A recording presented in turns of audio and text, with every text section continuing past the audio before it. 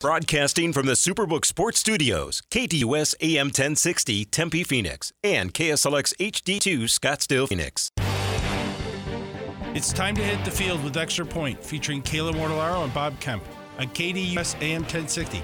Tweet the show at KDUS AM 1060 or give us a call at 602-260-1060. The snap is back. The hold is down. You can't miss with this combination. And the Extra Point is good. Welcome into Extra Point right here on KDUS AM 1060. As always, follow along with us online at KDUS1060.com and with the KDUS 1060 app powered by Superbook Sports. It is Monday. It is October 2nd. Bob Kemp, Kayla Mortellaro with you up until noon today, as we typically do. Mondays, Wednesdays, Thursdays, and Fridays. A lot to recap, whether it is in the NFL, college football, or Major League Baseball, with the Arizona Diamondbacks securing their spot in the playoffs as the 6th seed. We'll get to it all. Plus, we'll get to your phone calls if you'd like to chime in. 602-260-1060 is the number. 602-260-1060. We'll take calls around 10:30 and 11:15 in today's show. But let's first get things started here with the poll questions, and we'll start with the KDUS1060.com poll question. The Cardinals, they did end up losing 35-16 to the 49ers, but at one point they were one score down, pushed the 49ers into the fourth quarter there. So the question, through 4 games, are you convinced with the Cardinals, Jonathan Gannon and his coaching staff? Yes continues to lead the way, 87% of the vote, no trailing at 13%. Yeah, I think that we'll get to the answers a little later in the show, but I think I've mentioned more times than I could. Actually, I was told last week I've actually been complimenting the coaching staff too often, which I don't think is possible. But anyway, we'll see. I think they've done a nice job putting their team in a position to win because they don't have very many good players. They led at halftime the first 3 weeks of the season. They were within one score in the second half on Sunday. Now they were completely, totally outmatched, and the fact that the Niners pretty much did whatever they wanted to do on offense. But if the Cardinals could get like a couple of defensive backs that could cover somebody, which right now I'm not sure they have any of those guys, including Jalen Thompson, who's really good against the run but keeps getting put in situations where he has to cover somebody. That's the only coaching flaw I have so far is, and I think it's more of a personnel thing than actually coaching. We will dive into that question and answer around 11:30 today. Still plenty of time for you to cast your vote, KDUS1060.com. Flipping this on over to Twitter at KDUS AM 1060. Does the Diamondbacks' 4-game losing streak to end the regular season mean anything in this week's wildcard series at Milwaukee? They are the 6th seed facing the Brewers here starting on Tuesday. Yes, leading the way at 66.7% of the vote, no trailing at 33.3%. Diamondbacks offense, with the exception of that game last Tuesday in Chicago, has gone relatively or totally silent in most games since. And that's actually really been the case. I went back and looked. I wish I had the exact numbers here, but I just kind of I've made this reference for 3 or 4 months here. Really, since the middle of June, this offense has been not anywhere near what it was the first 2+ months of the season. And unless Corbin Carroll does everything, it's been inconsistent or bad, quite frankly. Now, the best news for the Diamondbacks is they are facing Milwaukee offense. They have great pitching, and they play great defense, and I think that Craig Counsell is the best manager in baseball.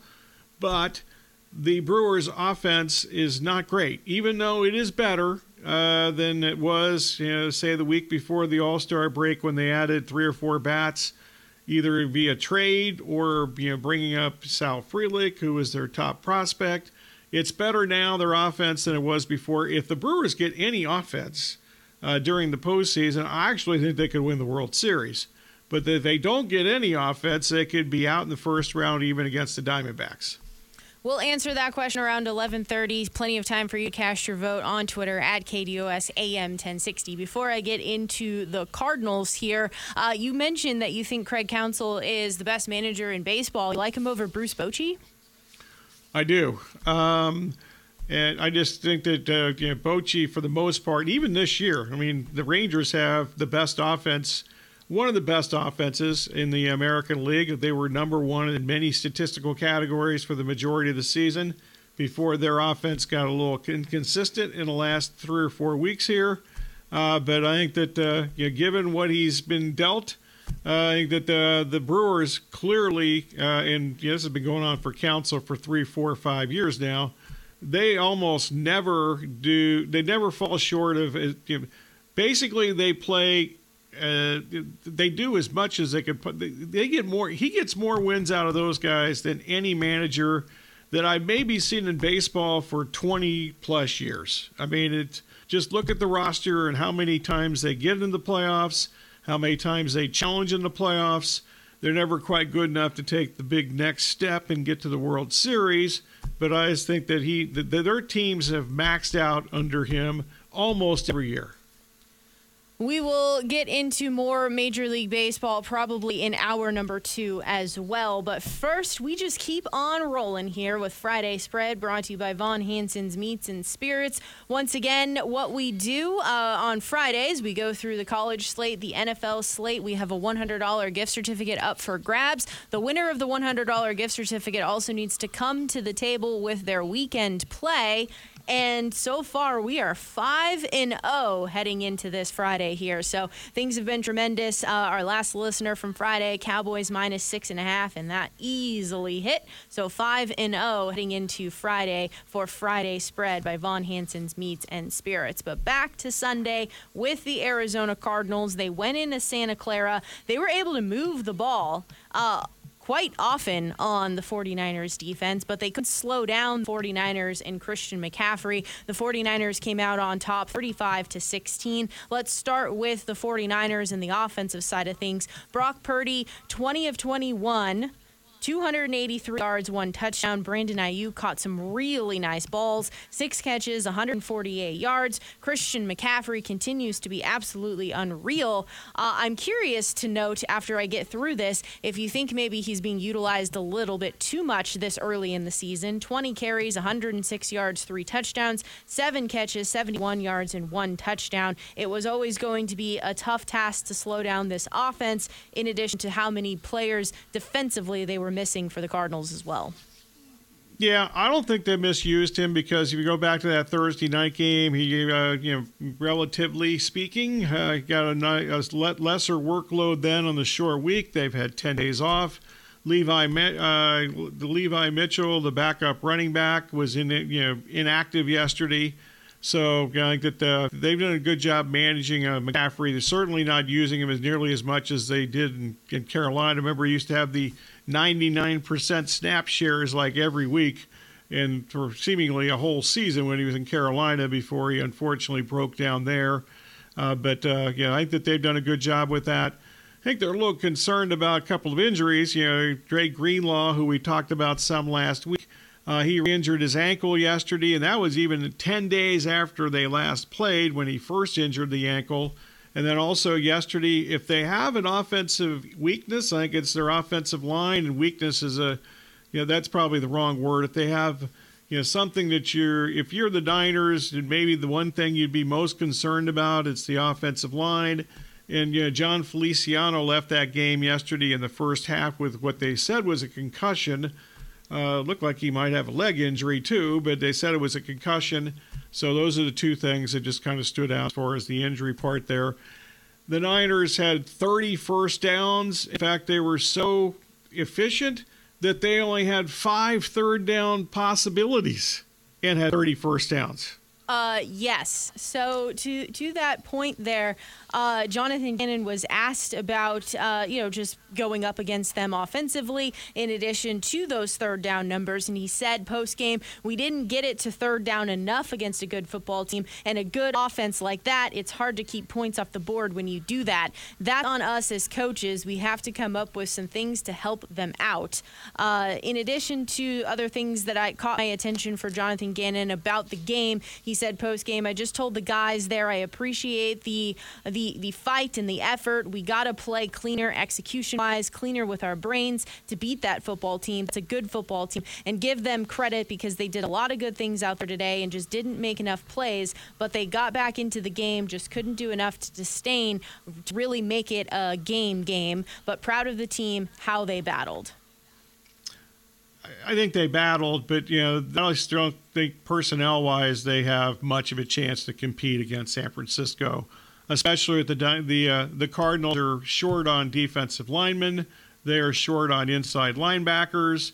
They made all kinds of roster moves again last week to try to get better. Ray Lopez, who was on the street, University of Arizona alum, he actually played a lot yesterday and did some good things.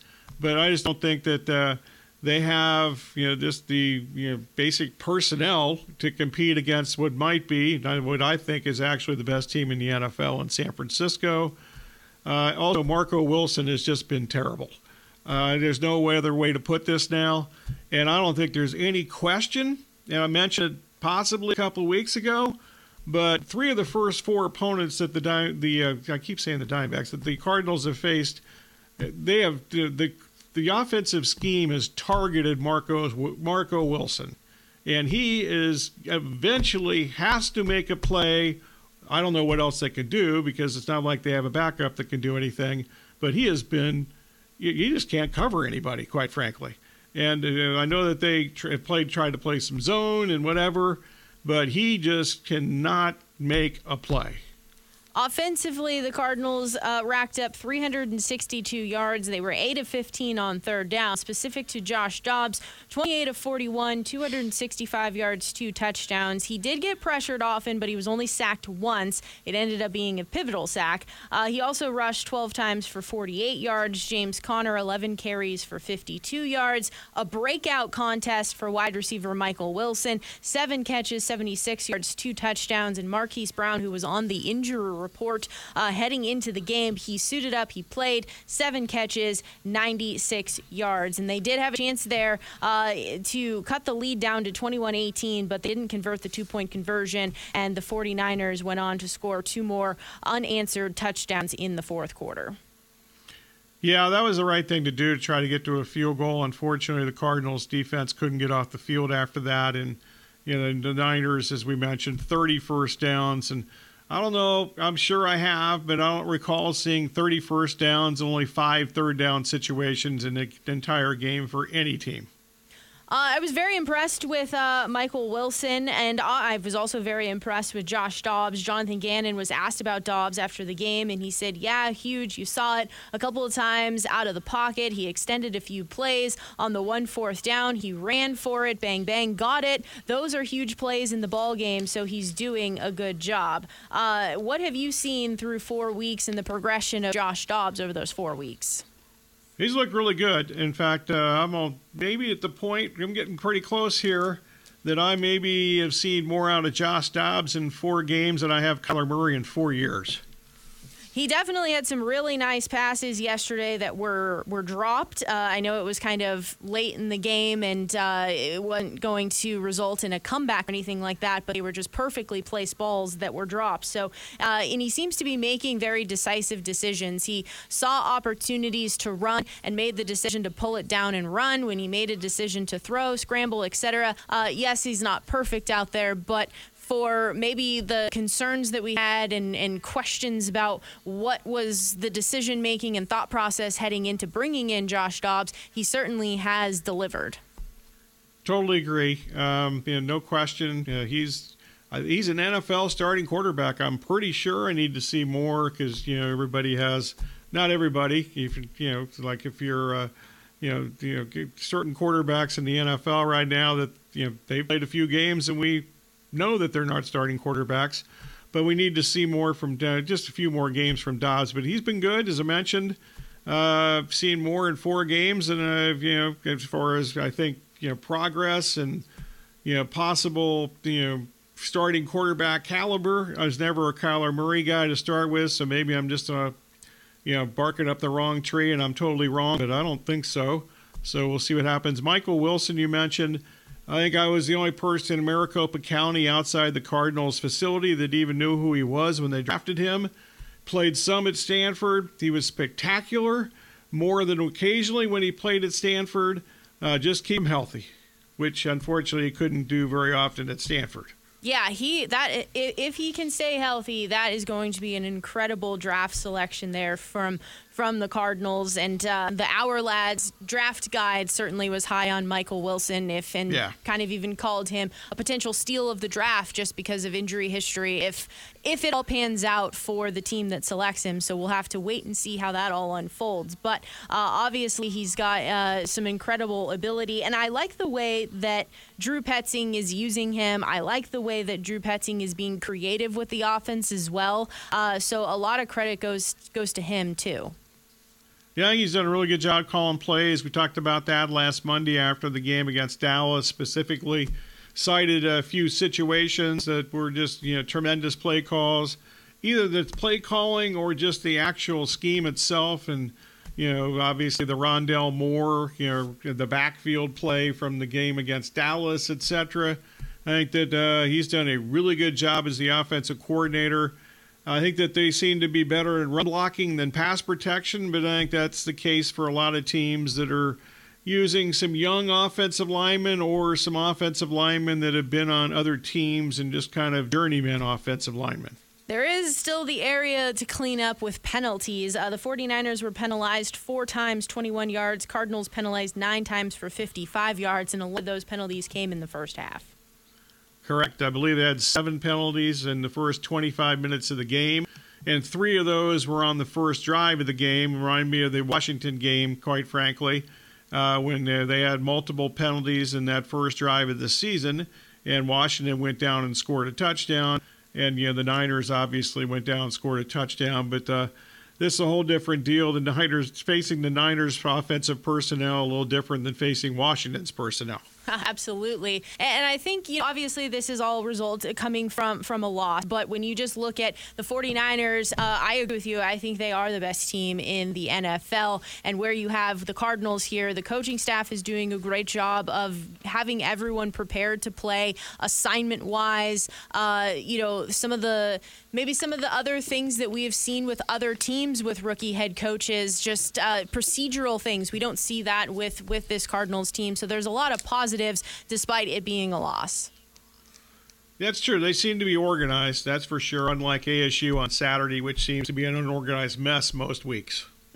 We'll dive more into the NFL on the other side of the break. And once again, phone calls 602-260-1060 around 10:30 and 11:15. 602-260-1060. We'll get into NFL. On the other side of the break, we'll make room for college football from the weekend that was. In addition to Major League Baseball, the Diamondbacks punching their playoff ticket. They will face the Brewers on Tuesday. It looks like it's going to be Brandon Pfaadt getting game number 1. We'll dive into all of that here in Monday, October 2nd edition of Extra Point right here on KDUS AM 1060, online at KDUS1060.com and with the KDUS 1060 app, powered by Superbook Sports.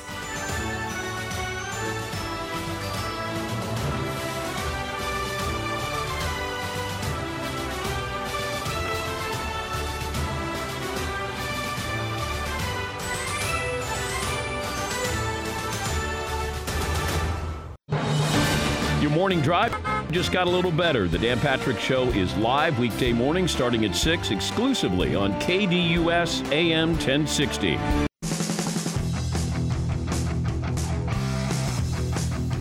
Welcome back to Extra Point on this Monday, October 2nd, right here on KDUS AM 1060. As always, online at KDUS1060.com and with the KDUS 1060 app, powered by Superbook Sports. Diving into the NFL from Sunday.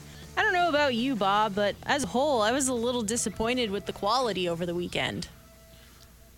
Yeah, well, I don't think there were very many really good games, but I kind of anticipated that going in, which I mentioned on Friday. Just didn't look like there were a whole lot of enticing matchups, especially after you got past Buffalo and Miami, and that game was over basically, to me, by halftime because Miami was just getting manhandled on both sides of the line of scrimmage.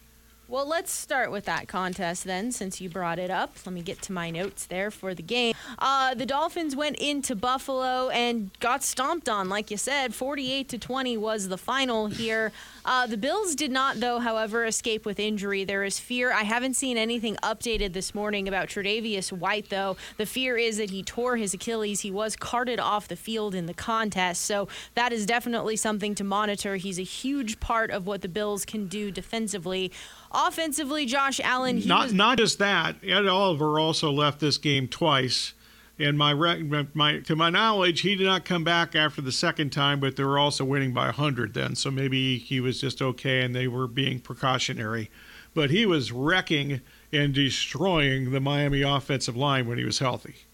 Josh Allen was incredibly efficient, 21 of 25, 320 yards, 4 touchdowns.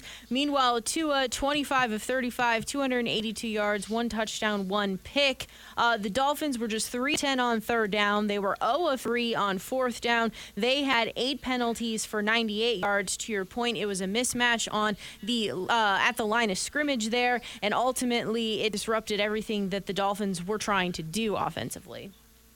Yeah, also defensively, I think a lot of people, even the people that thought the Dolphins were going to go undefeated and win the Super Bowl before this game, I assume that they had some concerns about their defense. Their tackling was atrocious, and they had almost no pass rush in this game also, so bad combination.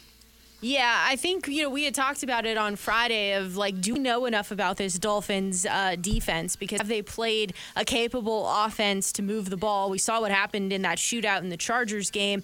We saw maybe glimpses of what the Patriots defense was able to do to limit the Dolphins offensively, but they weren't able to mount enough offensively to test the Dolphins defensively. We saw that challenge in Buffalo there, and it didn't go well for Miami. Tua said post-game about the loss, it's very humbling, and for some, it's much needed. He also added, I can promise you one thing, we'll definitely be better from this.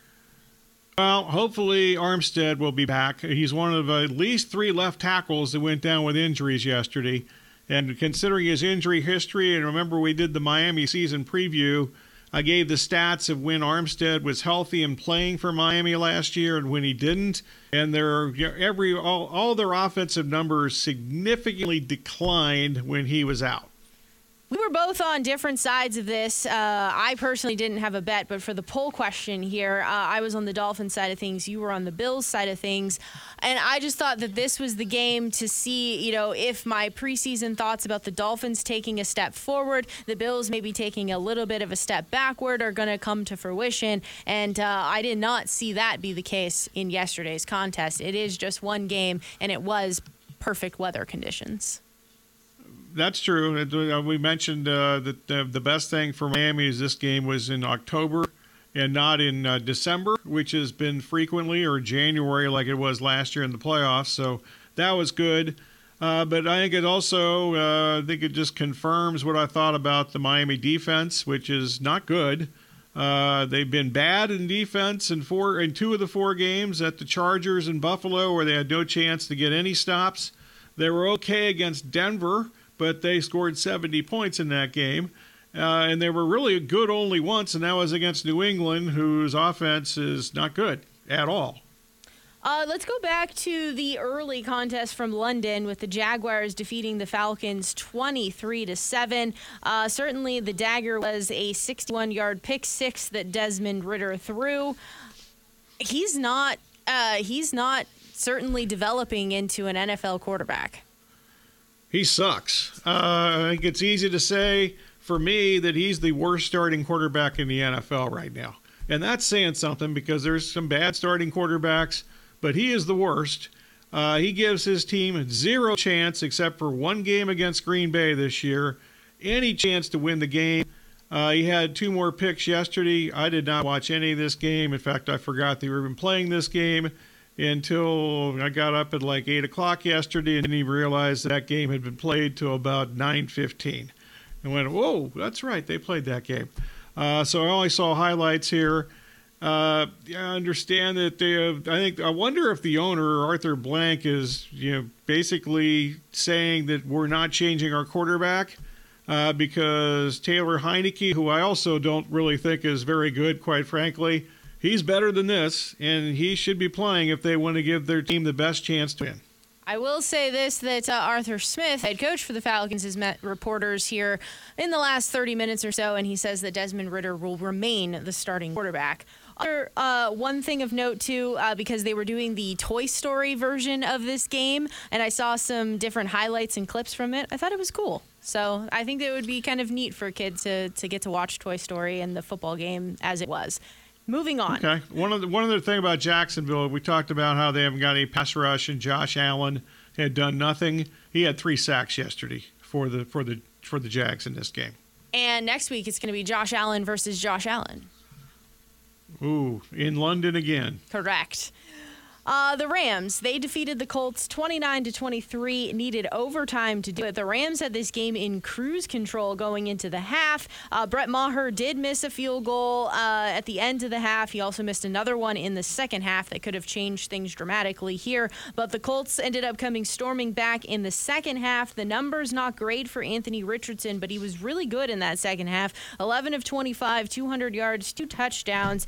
He was poised and making good decisions late in that game to lead to the comeback, but ultimately Puka continues to be incredible. 9 catches, 163 yards, 1 touchdown for him. Something to monitor. Matthew Stafford, who injured his hip and was clearly hobbled late in that game. Another left tackle injury for the Rams here too. That's been a issue for them, really for a couple of years now. So we'll see how that goes with them. And obviously, you mentioned the Stafford thing. He says he's going to play this upcoming week with the hip pointer. He was hobbling around for much of the second half. He actually ran for 2 first downs with the hip pointer situation. Gutty performance for sure. I'm not exactly sure I'm as high on Richardson, or he does some really good things. He also makes some passes that nobody in the stadium can catch. Which is, not sometimes that's not a bad thing, but I just need to see more. His inconsistent passing, which we thought might be a problem, quite frankly, I think has been more of a problem than I thought it would be. When it comes to the... By the way, Shaq Leonard got injured in this game, too, for Indianapolis. If he's not playing, they're screwed. The Ravens and the Browns. Ravens won 28-3. It was a dominant performance by the Ravens without Browns quarterback Deshaun Watson. It was Dorian Thompson-Robinson, 19 of 36, 121 yards, 3 interceptions, 4 sacks. Just really trying to do a little bit too much here in this contest. The Ravens were 4 for 4 in the red zone. Some of the red zone attempts, though, were great field position that got them into being in the red zone. They didn't march down the field necessarily to get into the red zone, but regardless, they punched it into the end zone when they had the opportunities, and now the Ravens lead the North with a record of 3-1. And they've already won road games at Cincinnati and Cleveland, and I think they play this week at Pittsburgh, if I'm not mistaken, so they could sweep the division on the road in the first 5 weeks of the season. This was the best game I really think I've ever seen Lamar play. He was accurate passing. Remember last year, really the last couple of years, he didn't run very often in the red zone. That's certainly changed. There's no problem running in the red zone. He scored 3 rushing touchdowns last season. He had a couple of those yesterday. Like I said, this is the best game I've ever seen him play, and I'm a big skeptic about Lamar Jackson, but if he keeps this up, they're going to run away with the division. Another left tackle situation. This we knew about, but Ronnie Stanley did not come back and play in this game. Also, their defense is so beat up that they signed Kyle Van Noy, who I actually thought was retired. But Ajobu, unfortunately, is out with knee and ankle injuries. They didn't really give you any information. At least I didn't see any information, anything other than ankle and knee injuries. That's a bad combination because your leg is only so long, no matter how tall you are. So there's that. Dorian Thompson-Robinson, this was the definition of a quarterback. The game was just way too fast for him. He had no chance. And also Jerome Ford and Myles Garrett got hurt in this game for Cleveland. Garrett left the stadium in a walking boot, And before yesterday, I thought he was the Defensive Player of the Year through the first 3 games of the season. In the league, the Defensive Player of the Year. I wonder if the Browns wish they still had Josh Dobbs. And that I didn't think about, but I think that's a good thought. We'll get into more from the weekend in the NFL on the other side of the break. We'll also take your phone calls if you'd like to chime in. 602-260-1060 is the number. 602-260-1060. More NFL discussion next. It is The Extra Point. Bob Kemp, Kayla Mortellaro with you here on KDUS AM 1060, online at KDUS1060.com, and with the KDUS 1060 app, powered by Superbook Sports. More on the other side of the break. The Dan Patrick Show, weekday mornings from 6 to 9 a.m. This is just something I like to call breakfast. With big-name guests, timely sports information, and more on KDUS AM 1060.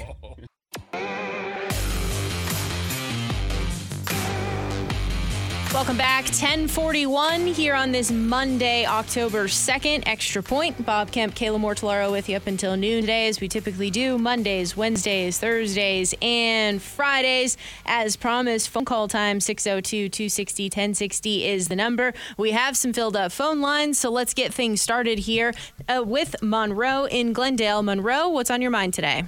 Happy Monday. Same to you. In the spirit of full disclosure, when I found the Cardinals got Josh Dobbs, I called Bob and said, I like him. I don't know why the Steelers chose Mason Rudolph over him, but I like him. And I was interested to see how well he would do. My opinion is that there's no reason to bring Kyler Murray back this year, just frankly stated. They're not going anywhere. They're not going to do anything. The Bears and the Panthers are going to beat them in the rush to the bottom. So the best they could hope for is the 3rd pick. And if Josh Dobbs continue to play the way he has, I think they should explore shopping Kyler Murray to see if they could get some draft picks and really rebuild this team. And they might even consider getting out of the 3rd slot.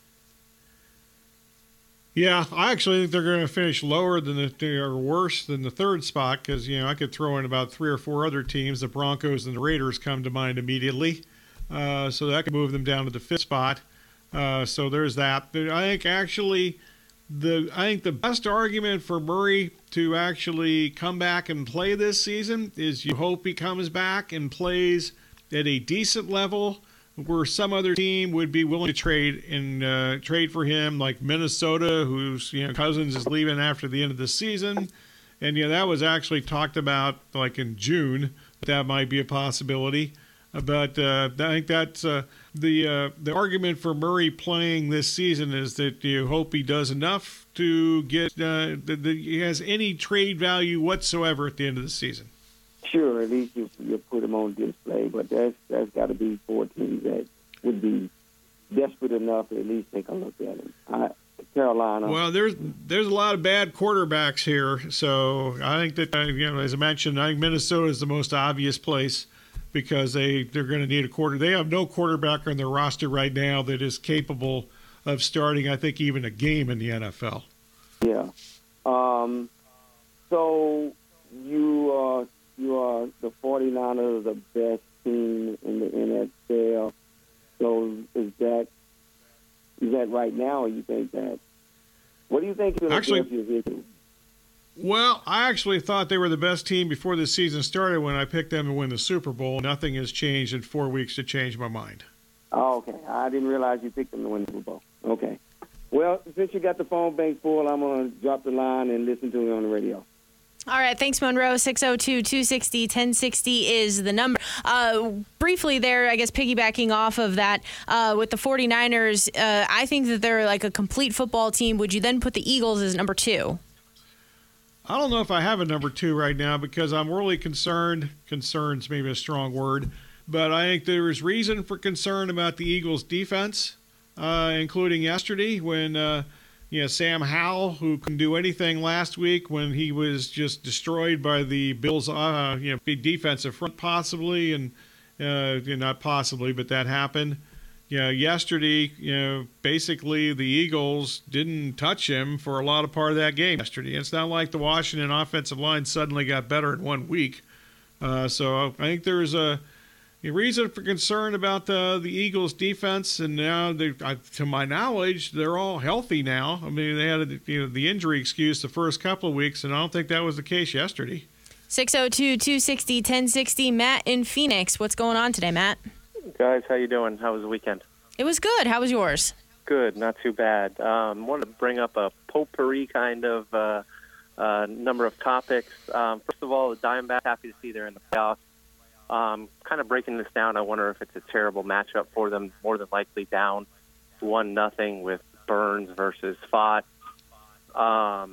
Gallen, obviously, a different guy on the road, not going to be able to pitch at home here. And as we've talked about, if the game is tied or, God forbid, Milwaukee were to have a lead in the sixth inning, they have a massive advantage with their bullpen. So kind of wanted your thoughts on this upcoming series. I don't think it's a particularly good matchup. I would actually, like I said earlier a couple times in the Sports Zone, and then when I talked with Matt Schneider from CBSSports.com, I brought this up too. If the Diamondbacks have a lead in any part of the game, like 3 or 4 innings in, I wonder if you'd see what Merrill Kelly could do tomorrow. And, I heard you talk about that.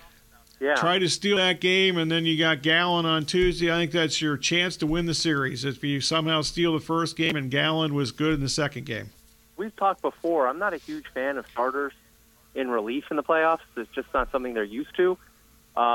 Would that be a hesitation that you'd have with Kelly in that spot, or just go with it because you desperately need to win that game? Yes, I think you desperately need to win that game. Okay. I think that's their best chance to win the game. Philadelphia at 14-1 I have available to me. Do you think that's worth a bet? I think they have some swing and miss in the bullpen, although I certainly don't trust Craig Kimbrell. And veteran roster with a good starting rotation. What are your thoughts in terms of the Phillies?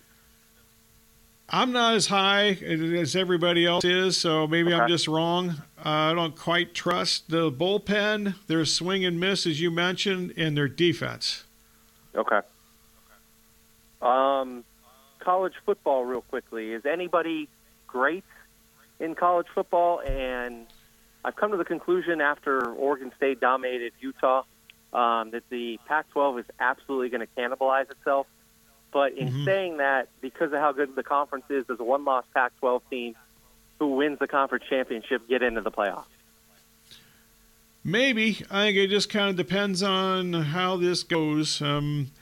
If you have, I don't know how you can have a one-loss Pac-12 team that would have one really horrible loss, but we'll see. I mean, I think it's safe to say, though, through September, that we have not seen a dominant team in college football. I know, some people were jumping on Michigan after Saturday, but I think there's a whole lot of teams that would go into Nebraska and win by 100 points. Yeah, Michigan's played absolutely nobody, and that continues this week, too. Lastly, I want to talk a little bit about my favorite event in sports. Kayla, the Ryder Cup, obviously, as a Team Europe ticket holder, I was happy with the result. I have some questions here in terms of how Team USA is organizing their roster, and I think they're kind of looking at long-term success and not necessarily short-term form to pick guys. Cases in regards to that are Colin Morikawa and Jordan Spieth, who are not very good. I don't think they look at course fit enough. Would have maybe brought you to Cam Young and Keegan Bradley. And I think you underestimated how much better certain guys on Team Europe were this year as opposed to 2 years ago, specifically Victor Hovland, who might be the best player in the world. Tyrrell Hatton, significantly better. Matt Fitzpatrick's a whole new player, especially with a major championship. And Tommy Fleetwood as well. So I think Team USA needs to go back to the drawing board here and kind of revamp how they do things. And what is your thoughts on that? I appreciate the time as well, guys. Yeah, that's actually an interesting thought here because obviously this point structure is over the course of, 2 years, a whole 2-year process. And then they allow the 6 players for captain selections. And we were so focused on Justin Thomas and whether or not he should have been on the team or not. But to your point, there was really no one discussing Cam Young. There were plenty of people on the Keegan Bradley side of things. I think form does have a factor heading into all of this. Jordan Spieth was so up and down all year long, and I kind of want to give him a bit of a pass about form heading into this event because him and his wife had just given birth to a baby. So there was just a lot that was going on in his personal life that maybe he wasn't able to be as prepared as he possibly could have been heading into this event. But when it comes to at least Spieth's, the intangibles of him being able to gut something out, he gives it his all effort in those types of scenarios. There's just a lot of noise right now that's surrounding Team USA when you have these reports about, Xander Schauffele's dad talking about how there was some sort of agreement that needed to be in place. Xander almost wasn't going to be on the team with 1 week to go ahead of the Ryder Cup because of certain legalities. There just seems to be a lot of extraneous noise that's particularly happening, and I'm just curious about if any of that is more of a distraction than not. In addition to that, I think Team Europe in general just had better players because you pointed out Victor Hovland may be the best player in the world right now. He's playing great golf. Rory McIlroy's great. Jon Rahm, his clutch ability. He is a phenomenal talent. We've already known that. And when he puts it all together, he is unstoppable. So when you needed the best of the best from Team Europe to play that way, they absolutely did. So it was hard to beat them regardless of what ended up happening and how the team was constructed. Catch the Doug Gottlieb Show weekdays from 1 to 3 p.m. right here on KDUS AM 1060 and online at KDUS1060.com.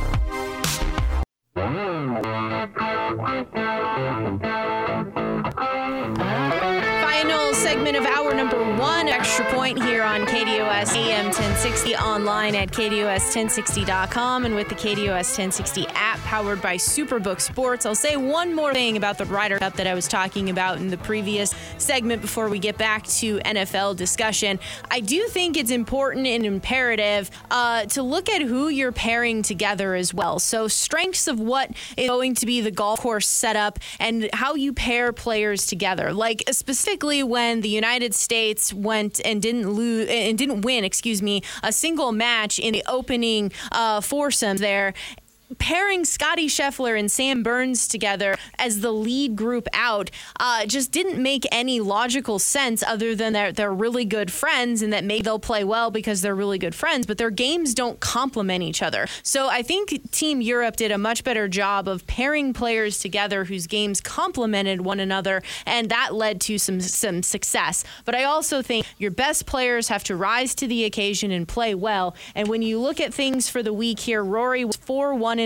Victor was 3-1-1. Rahm was 2-0-2. Hatton 3-0-1. Tommy 3-1-0. You can't ask for anything better than that from the guys that you're counting on to be the stalwarts Moving on to the NFL here. One other thing that we were discussing earlier with the Commanders and the Eagles and that game going into overtime here, Philly ended up winning 34-31. Were you surprised at all that with the opportunity to kind of wind the clock down and maybe play for a field goal and take some time off the clock, the Eagles didn't do that? They ended up going for the touchdown and then kind of trying to play some defense and ultimately weren't able to do that with a whole minute and 40 left to go in the game. I was much more surprised when Ron Rivera didn't go for 2 when it was 31-30. That was going to be my next question. Go for 2, right? That's the play. It's supposed to be Riverboat Ron, and he said that he thought his offensive line was too tired and to go for 2. What the hell? What? That's what he said. He said he thought the offense was too tired after they went down the field and scored. So didn't understand that at all. Jalen Hurts, by the way, that guy throws some clutch passes, which we said last year, and it happened again yesterday.